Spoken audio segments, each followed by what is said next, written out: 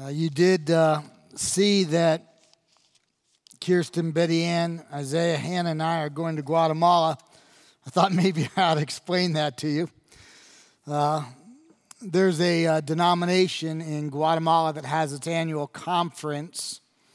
And so I'm going to go and speak there. My son Isaiah is going to translate, also doing a devotion. Betty Ann, Kirsten, and my daughter Hannah are going to interact with the pastor's wives on Proverbs 31, as well as on how to train up the next generation to honor the Lord. So we leave after church today to drive down to O'Hare and then to fly to Guatemala. So that's what that was about. Let's go ahead and ask God to guide our time. Father God, we thank you for 2016, probably a year for some that was filled with joy and for others that was not.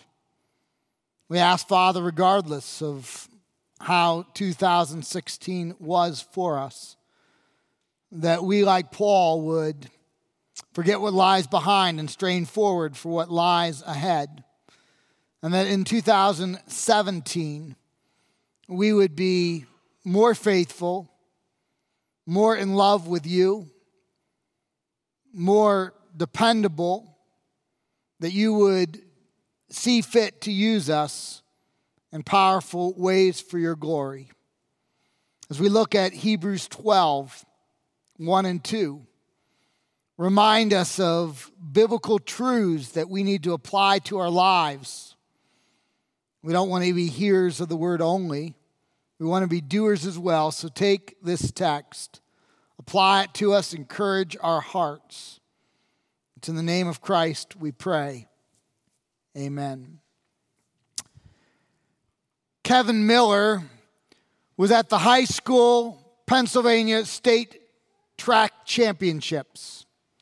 He was there with three of his teammates to run the 4x400 meter race. He got set to race. He was the first runner on his relay team.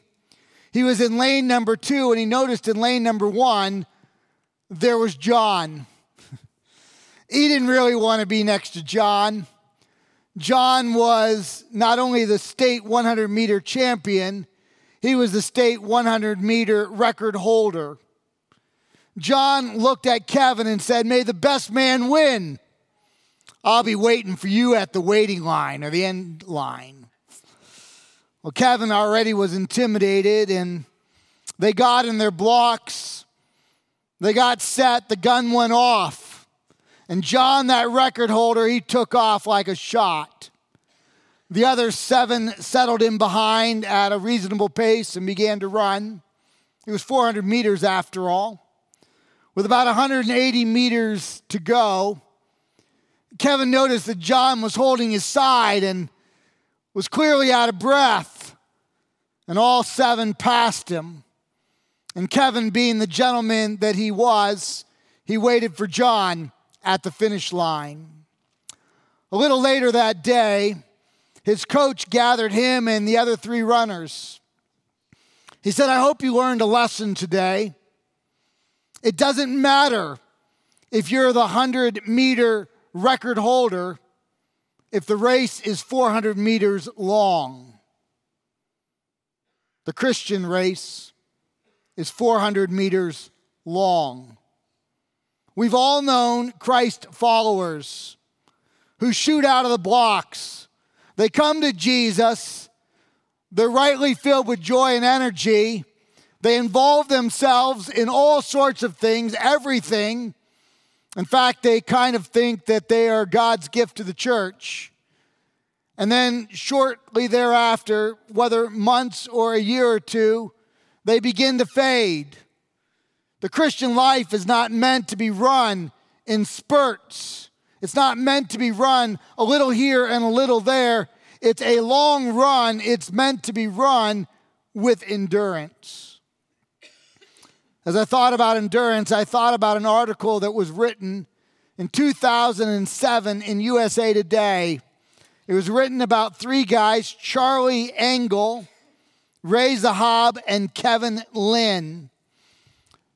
They were ultra marathonists. And these three, over 111 days, ran across the Sahara Desert. They ran from the Sea of Senegal all the way to the Red Sea of Egypt, averaging a double marathon each day, if you can imagine. During the day, the heat was over 100 degrees. At night, it was often freezing. They were sick to their stomach. They had pulled muscles, sore muscles. They faced the elements, sandstorms, and the like.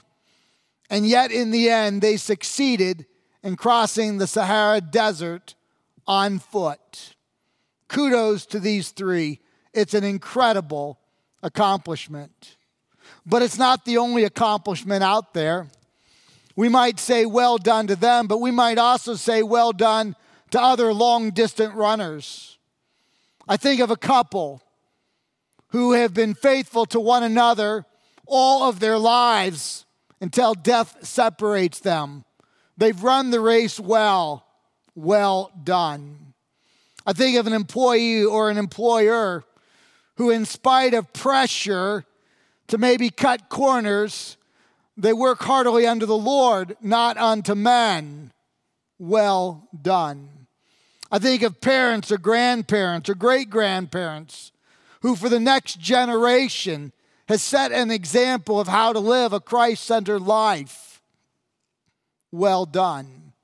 I think of individuals who may have retired from their career jobs, but never retire from their work for the Lord, and press on and press on and press on until God calls one home. Well done. I think of the single who guards his or her purity in spite of pressure in society until or unless one is called down the aisle to say, I do. And for such a person, we say, well done. The Christian life is a long-distance run. It's not meant to be run in spurts. It's not meant to be for us to engage for a while and disengage for a while and then maybe engage again after a while. It's meant to be run consistently before God for His glory and the advancement of His kingdom. I want to pick up and read today from a text familiar to all of us, Hebrews chapter 12, verses 1 and 2. Therefore, since we are surrounded by such a great cloud of witnesses, let us throw off everything that hinders and the sin that so easily entangles. Let us run with perseverance the race marked out for us, fixing our eyes on Jesus, the author and perfecter of faith. For the joy set before him, he endured the cross, scorned the shame, and sat down at the right-hand throne of God the Father. The Bible begins with this idea of a Christian race. It's one of many metaphors used in Scripture to describe how you and I are to live the Christian life. If we had a little more time and we were, believe it or not, fewer in number, I might say, what are some of the metaphors in the Bible that talk about how you and I are to live the Christian life? And you might say, well, we're called to be ready to engage in battle. You remember that we read in 1 Timothy 6:12 that we are to fight the good fight. Ephesians 6 tells us to put on the armor of God. Philippians chapter 2 and Philemon tells us that we are Christian soldiers. And so there's all sorts of metaphors that relate to war. We also have a fair number of metaphors that relate to agriculture. I think of Matthew chapter 9, 37 and 38. It makes this statement, the harvest is plentiful, but the workers are few. Therefore pray to the Lord of the harvest that he might send out workers into his harvest field. John picks up a similar agricultural statement in John 15:5, where he says, I am the vine. This is Jesus talking. I am the vine, you are the branches. If a man remains in me and I in him, he will bear much fruit. Apart from me, you can do nothing. We see something of being a bondservant. This is another metaphor Paul gives us in 1 Corinthians 7:22. He says, for he who was called in the Lord as a slave is a freedman of the Lord. Likewise, he who is free when he is called is a slave or a bondservant of Christ.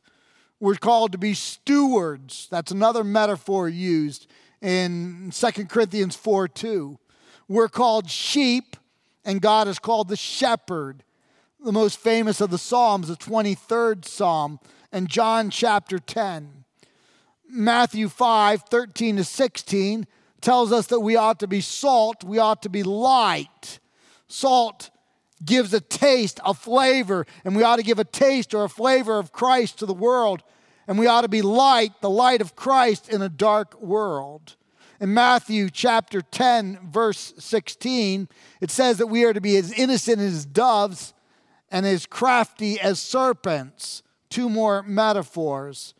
1 Peter chapter 2, 5-9 calls us royal priesthood. These are all metaphors that give us pictures of how you and I ought to live the Christian life. But the category of metaphor that is most often used in Scripture is that of an athlete. Would you expect anything else? Yeah. And so it begins in Hebrews 12, 1 and 2. It talks about running with endurance the race that is set out before us, but it goes on to say that we are to run that race before a great cloud of witnesses. In fact, the text begins, therefore, since we are surrounded by such a great cloud of witnesses, let us throw off the weights and the sins that so easily entangle, etc. So how are we to run in front of these witnesses? And by the way, who are these witnesses? Well, the answer is actually given in chapter 11. Notice in chapter 12, it begins with therefore. It's preceding the text. It's telling us to look back in the text. We remember that chapter breaks are something that were given to us by editors so that we can navigate our Bible well. And so we look back into chapter 11, and we're given the hall of faith. We're given some of those great women and men of old who lived honorable lives, God-centered lives, as an example of how we too ought to run. And so we read of Noah and Abraham and Sarah and Joseph. We read of Moses and David and Samuel. And we read these names, and sometimes we can't relate to them, especially someone like Joseph that just seems to have his entire life all put together.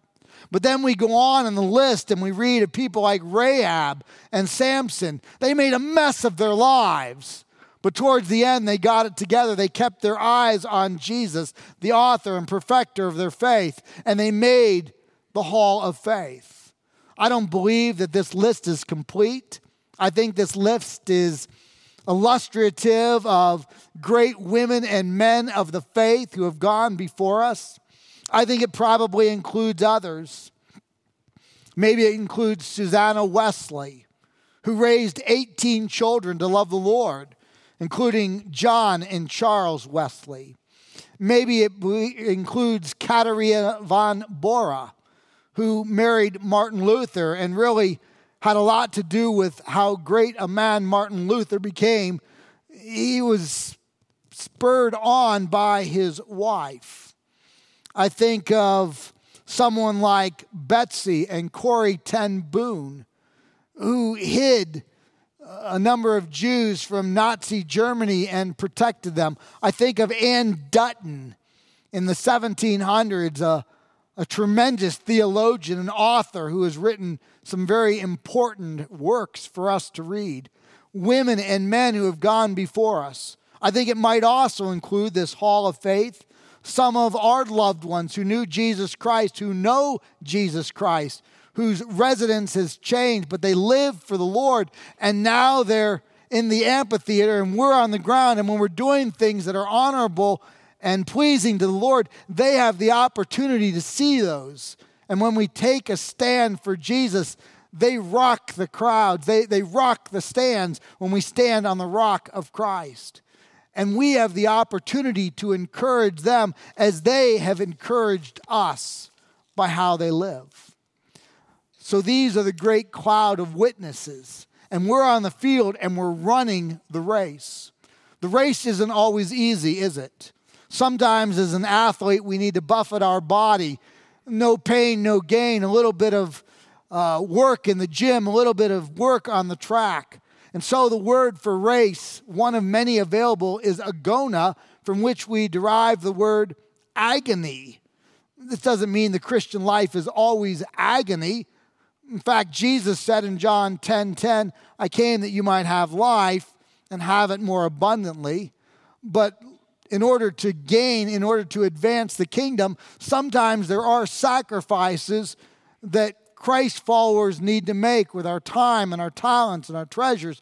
We sacrifice in order to advance the kingdom, which is what any athlete does in order to buffet her or his body, in order to advance the strength or the endurance or the skill level to compete at the very highest of levels. Notice also, there's a racetrack. Sometimes we get in our minds this. We always have the right to choose what racetrack we're on. No, I don't want to do this. I'm not excited about engaging in that. I don't want to invest in those things. But the text actually says that he sets us on a racetrack. Some of the racetrack is perhaps not to our liking, and yet it is given to us. Run with endurance the race that is set before you. Sometimes God sets the track before us. It might sound a lot like New Year's resolutions. There are so many to choose from, aren't there? Let me offer 6 from the Bible, 6 racetracks that God has set before all of us that are part of the race that we ought to run. There's forgiveness. God may be leading us in our minds even now to remember somebody who we need to forgive. And we remember the example of Jesus in Luke 23. He said, Father, forgive them. They know not what they are doing. They didn't ask for forgiveness. They didn't even know enough to ask for forgiveness. And yet Jesus extended it. We are never more like Christ than when you and I offer forgiveness to others. Ephesians 4:32 puts it this way, be kind, that's the word Christoi, sounds a lot like being like Christ, doesn't it? Be kind to one another, tender-hearted, forgiving one another as God in Christ forgave you. So one of the racetracks that God sets before us is the need to forgive others, even sometimes when they haven't asked for forgiveness. I wonder what it would look like for a wife to forgive a husband, or a husband to forgive a wife, or parents to forgive a child, or children to forgive a parent, or a coworker to forgive another coworker, or a neighbor to forgive a neighbor, or a former friend to hand an olive branch to restore a friendship. It's one of the racetracks that God sets before us. Another one is to care for the least of these. I think of 1 John 3:17 and 18. But if anyone has the world's goods and sees his brother in need, yet closes his heart against him, how does God's love abide in him? Little children, let us not love in word or talk, but in deed and in truth. I wonder who it is that the Lord might have us show acts of kindness and mercy to someone who cannot repay back. Yet another, a track that God has set before us, is sharing the gospel with others.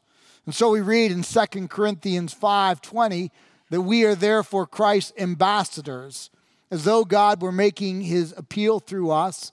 We implore you on Christ's behalf, be ye reconciled to one another. Or another is serving one another, caring for one another. Ephesians 2:10 says that we are Christ's workmanship, created in Christ Jesus for good works, which God prepared beforehand that we ought to walk in them. So some of the racetrack that God has prepared beforehand for us is acts of service to care for one another.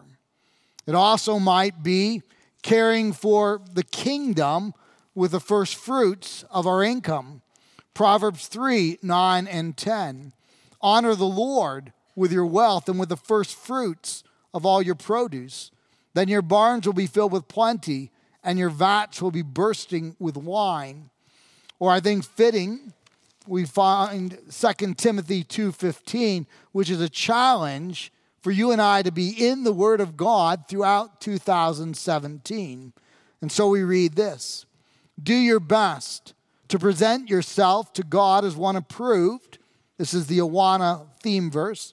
A worker who has no need to be ashamed, rightly handling the word of truth. We are called to rightly handle God's truth. So these are 6 possible ways, 6 possible tracks that God sets before us that we might run the race and run the race well. It stands to reason, however, that there might be some obstacles in the race. There always are, aren't there? And so the author of Hebrews gives us 3 of them. The first obstacle he's concerned with is my lack of endurance, my lack of perseverance, that I might treat the Christian walk as spurts, doing a little here, then taking a break, and doing a little there, and then taking a long break, and then maybe getting engaged again, or maybe not. He's worried about my endurance. As I thought about this, I thought about Eric, the swimmer, Musambani. Maybe you know the name, maybe not. You probably did at one time. He was an unlikely hero in the 2000 Sydney Olympics. Musambani came from Equatorial Guinea, a developing country, and there seems to be some rules in the Olympics that allow developing countries to send athletes to compete in events in which they really don't qualify in order to compete. In other words, they take lower standard numbers to expand the countries that can come to the Olympics. So Musambani decided he was a swimmer. He had picked up swimming 6 months earlier. He had only been in a 20-meter pool without any lanes. He didn't know much about swimming, but he was allowed into the event. In the first heat, which is always the heat for the slowest swimmers, he naturally was in it. There were 2 other swimmers. They were both disqualified, so he was the only guy in his heat. He had never swam a pool that was this long. In fact, this was 2.5 times longer than any pool he had ever swam in all of his life. The Associated Press said that it was quaintly cute how he swam. He flailed at the water. He never put his head under the water. And with about 10 meters to go, about 33 feet, he looked like he was going to drown, and he stopped. It was at that moment that everyone in the aquatic center rose to their feet and began to cheer this man and clap and yell and spur him on, which caused him to go the last 10 meters. In French, as he was interviewed, he said that he would like to send out hugs and kisses to those in the stands because without their cheering, he could never, ever have finished. They became his cloud of witnesses. They spurred him on, and he persevered. He swam further, he swam harder, than he had ever swum before. And that's what God is calling us to do in 2017. He's calling us to swim harder and swim further and to do more for his kingdom than perhaps we have ever done before. He's concerned about my endurance. He's concerned about my perseverance. He knows one of the things that could cause me to give up is just a sense of discouragement. And so we need one another. We need to encourage one another on. We need to spur one another on. We need to look for those individuals that are on the edge of giving up or on the edge of sitting it out and encourage them to be engaged, to serve and to live and to honor the Lord and to go the last 10 meters or until the Lord calls us home. So that's the first of 3 concerns the author of Hebrews has as I run the race that is set before me. His second concern is about sin. He wants me to throw off the weight and the sin that so easily entangles me, and he wants me to run the race that is set before me. He's concerned about sin issues in my life. He's concerned about sin issues in yours. Again, how many possible sin issues could we talk about today? Tragically, none of us are strangers to sin, are we? Well, let me just mention a few possibilities. We could have taken many from Scripture. I'm going to offer 4. Alcohol abuse and substance abuse. It's really hard to be a witness for Christ if we're tipsy or drunk or out of control. I trust that last night went very well for each of you. I'm a little more concerned about the 10:30 hour, just saying it. But regardless of what happened last night, Philippians 4:13 says, I forget what lies behind. I strain forward for what lies ahead. That doesn't mean that when I sin, I just say, it doesn't matter. That was yesterday. Today's a new day. Because we're called to confess and to repent, which means to turn from our sin. You remember what it says in Proverbs 20, verse 1. Wine is a mocker, and strong drink a brawler, and those who are led astray by them are unwise. And so when we think of these kind of issues, we're told never to abuse or misuse them. Second, I think of immorality. Immorality is one of those sins that causes us to take our eyes off of the Lord and onto something else, whether it's sleeping with one's girlfriend or boyfriend or an extramarital affair or anything like that. You remember Psalm 66:18. It says, if I regard iniquity in my heart, you will not hear me. And so again, we want to keep short accounts with the Lord and confess, and in the power of his Spirit, turn from our sin. The third is explosive anger and rudeness, emotional dishonesty. Let me read from Proverbs chapter 29. Proverbs 29, verse 11. It says this, a fool gives full vent to his spirit, but a wise man quietly holds it back. Now, sometimes we're around individuals who say, you know what? That's just who I am. I'm real. I speak my mind. I let you know what's on my heart. I'm not fake. Well, what does the text say? A fool gives full vent to his spirit, but a wise man quietly holds it back. So a wise man doesn't feel the need to always share what's on his heart or his head. A wise man realizes that they can be real without being rude or obnoxious or mean-spirited. And finally, a sin that so easily entangles all of us is materialism in a materialistic world. Jesus said in, I can't remember now, Matthew 6:24. He said, no one can serve two masters. Either you will love the one and hate the other, or you will hate the one and love the other. You cannot serve both God and money. We need to use His creation in wise ways rather than worshiping His creation. We worship God and we use the creation for His glory. So what could keep me from running the race that is set before me? Well, it could be a lack of endurance or perseverance. It could be sin, the weight that I need to throw off that so easily entangles me. Or it could be that I don't keep my eyes on Jesus, the author and perfecter of my faith. For the joy that was set before Him, He endured the cross and took on the scorn, and now is seated at the right hand of God the Father.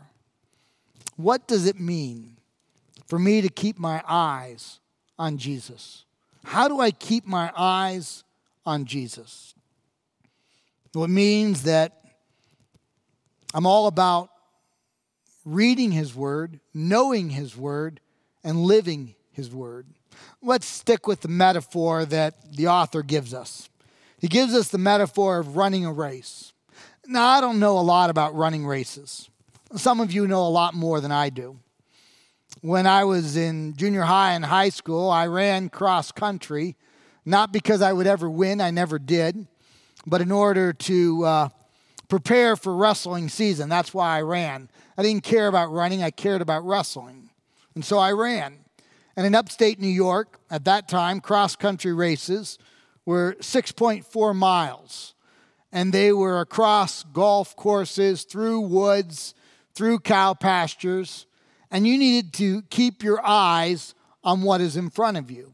If you're running through your woods and you're not keeping your eyes on what's in front of you, you go splat right into a tree.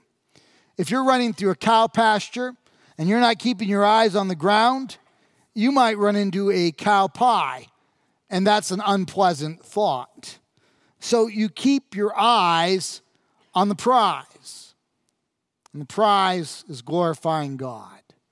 And so to keep your eyes on Jesus means to corporately worship. It means to be a part of a smaller Bible study like a Connection Care group or a Sunday school class.